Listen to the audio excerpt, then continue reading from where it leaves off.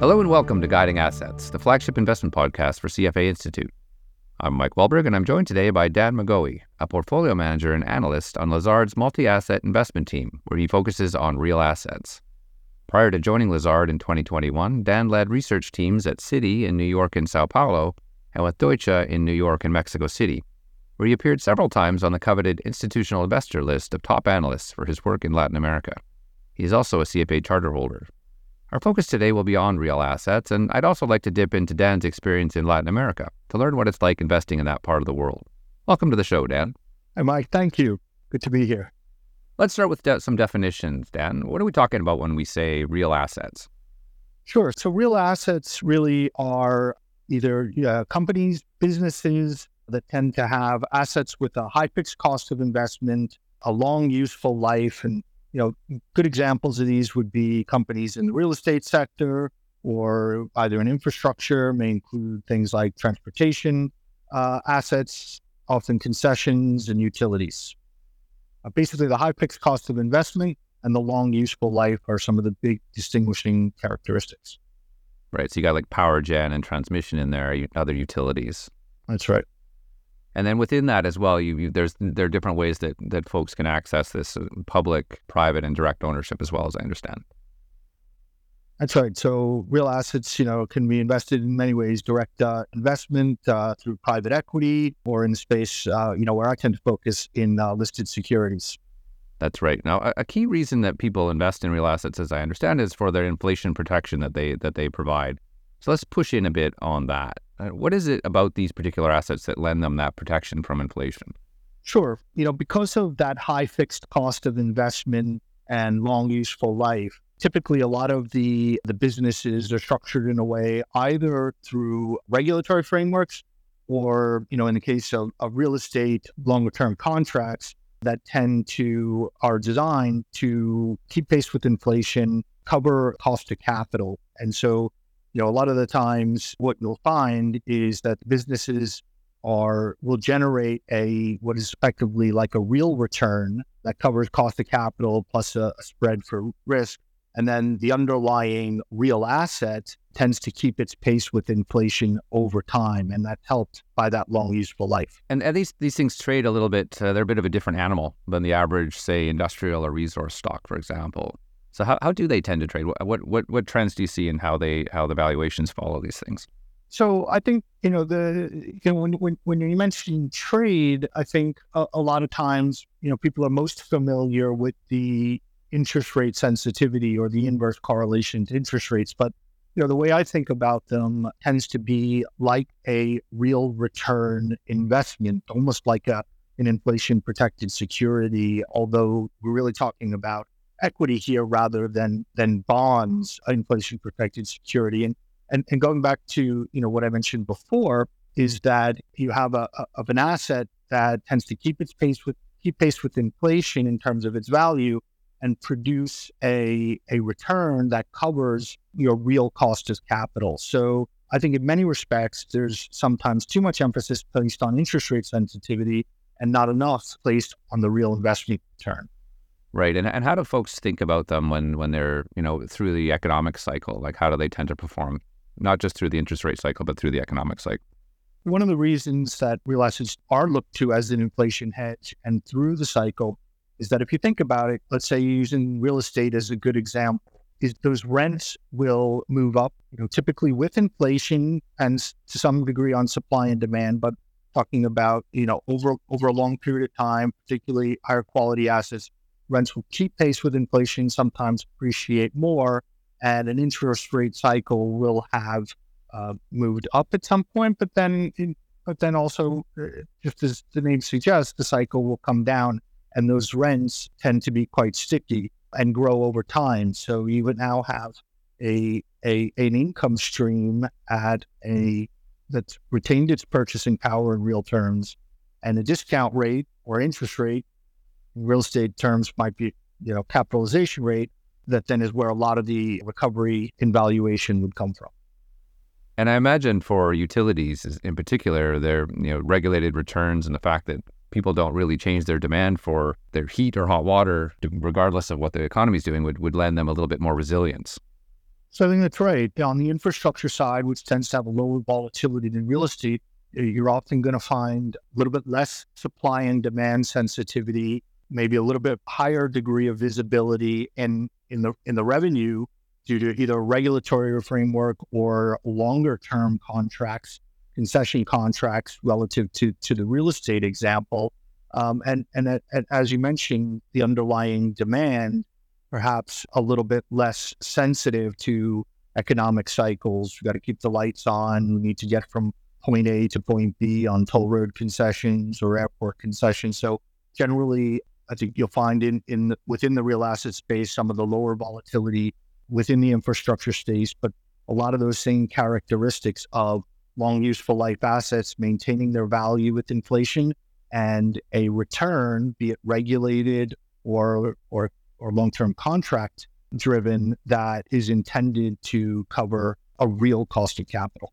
So given that backdrop after the last couple of years that we've had here with, obviously rates up significantly, potential economic softness in the offing, whether that's a soft landing or hard landing or something else, what has that meant to the real asset space in terms of valuations and performance, and where are you seeing opportunity? Sure. I think it's a very interesting time. We've definitely seen some negative performance. Real estate sector, for instance, just in the United States, using some of the broad indices for real estate, was down approximately 25% in 2022 and is sort of struggling a bit here as well with some of the rise in interest rates. Again, I'm talking about the listed securities front.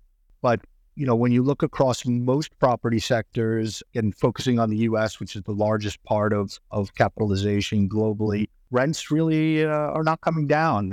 There's a scarcity supply in many cases, continued good demand. A lot of that is helped by what's been a resilient job or employment backdrop. But overall, demand has been pretty solid. Supply is well balanced in most property sectors, and the securities prices are really reflecting that interest rate cycle. I guess just to interrupt for a quick sec here, within real estate, I guess there's some sectors are better than others within that as well. Sure, of course. So, there's varying degrees. And one of the things that also keeps real estate very interesting is there's different dynamics in each of the property sectors. So office is most often cited as struggling quite a bit, tends to be a relatively small percentage of the real estate indices, less than 5%, but it certainly garners more of the headlines. And even within office, there's a lot of different experiences. The high quality properties are capturing a lot of the flight to quality, whereas obsolete or buildings that are in a less advantageous position are clearly feeling the brunt of a lot of the changes in work habits. But across, when you think about the different property sectors that are available to invest in the securities market, it includes a wide spectrum of residential, apartments, single family rentals, industrial market, which are your e-commerce warehouses and light industrial, have been very strong. A lot of digitally related sectors, such as data centers and cell towers. So across the spectrum, there's a lot of different options in terms of investment. And that's where, we see a lot of continued strong demand, as well as, to varying degrees, relatively tight supply. So sorry, I interrupted you on the opportunity set that you're seeing out there. So what about within sort of infrastructure space? You kind of started out talking about real estate there, but what about the other sleeves? Sure. Even within the infrastructure space, we've seen also continued strong demand, or I should say a strong demand recovery post a lot of the disruption from COVID, both in terms of road transportation and toll road concessions, as well as the term revenge travel, a lot of returning to flight and airport traffic. So within transportation, we've seen strong recovery. And then as well, the demand on the energy front is more stable, low single digit growing, but there's certainly a strong trend towards electrification. So a lot of, as we increase our power needs on the electricity front, a lot of that plays into investments in the utility space. And what about in renewables? So and on the new renewables front as well, that also can either be in the pure play renewable space, where often a lot of the renewables investment are taking place in integrated utilities that are increasingly converting generation from fossil fuel based to wind and solar or renewable forms of energy. So that requires investment both on the generation side, but then it also requires substantial amount of investment on the transmission and distribution side. And those investments constitute the asset base of your utilities, which are then remunerated on that real return economics that we were talking. So one thing I think of when I think of infrastructure, and specifically in the U.S., is just all the calls for massive investment over the next several decades. And I know some of that has started already, but how can people play those big infrastructure spends that have started out of state and federal programs? That's right. So a lot of that investment in terms of renewables is going to go into both the generation as well as the transmission and distribution. So a lot of that investment really is played through the electric utility sector. We've also seen a lot of investment in, for instance, within the midstream energy space, the transportation and storage of natural gas, export of LNG. So both the energy midstream space in oil and gas, as well as in the electric generation, transmission, and distribution through your utilities are all ways to play that increase in investment. So Dan, you spent a good chunk of your career covering public Latin American companies in this space. Can you talk a bit about the differences between the real asset markets in LATAM versus the developed world? Sure.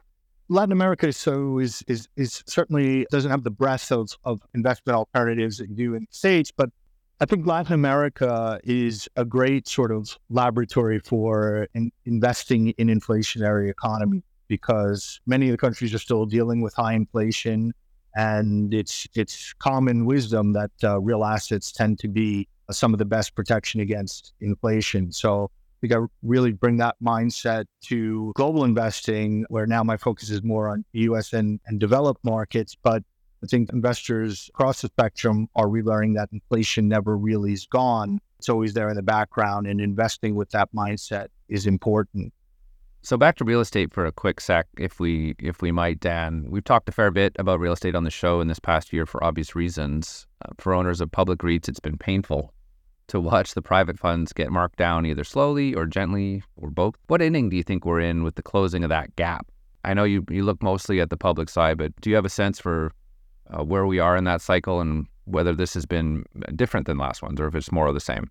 Sure. I think that, in many cases, the listed securities markets tend to react quicker and perhaps more severely than you often see in the private market. So I think that, we've started to see, we saw a very strong correction in the listed securities market in 2022, and then now a more moderate decline as we've continued with the increase in rates. Whereas, in the private market, I think last year, much was made about the fact that private equity, particularly in the real estate space, by and large, still had somewhat of a positive year in the face of significant declines in the listed securities market. We're starting to see some of those portfolios get marked lower on the private equity side, but still at a more measured pace. And I think that's a reflection of the fact that those business fundamental trends that we talk about, demand remaining pretty resilient, are really the underpinning of the valuations, the more measured valuation on the private equity side.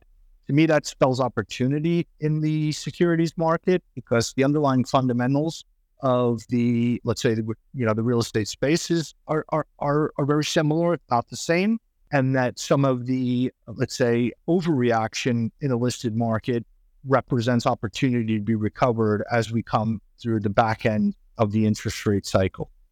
So with the tightening cycle nearing its end, maybe, do you think we're at an inflection point now? And what does that mean for allocations in Lazard's real assets fund?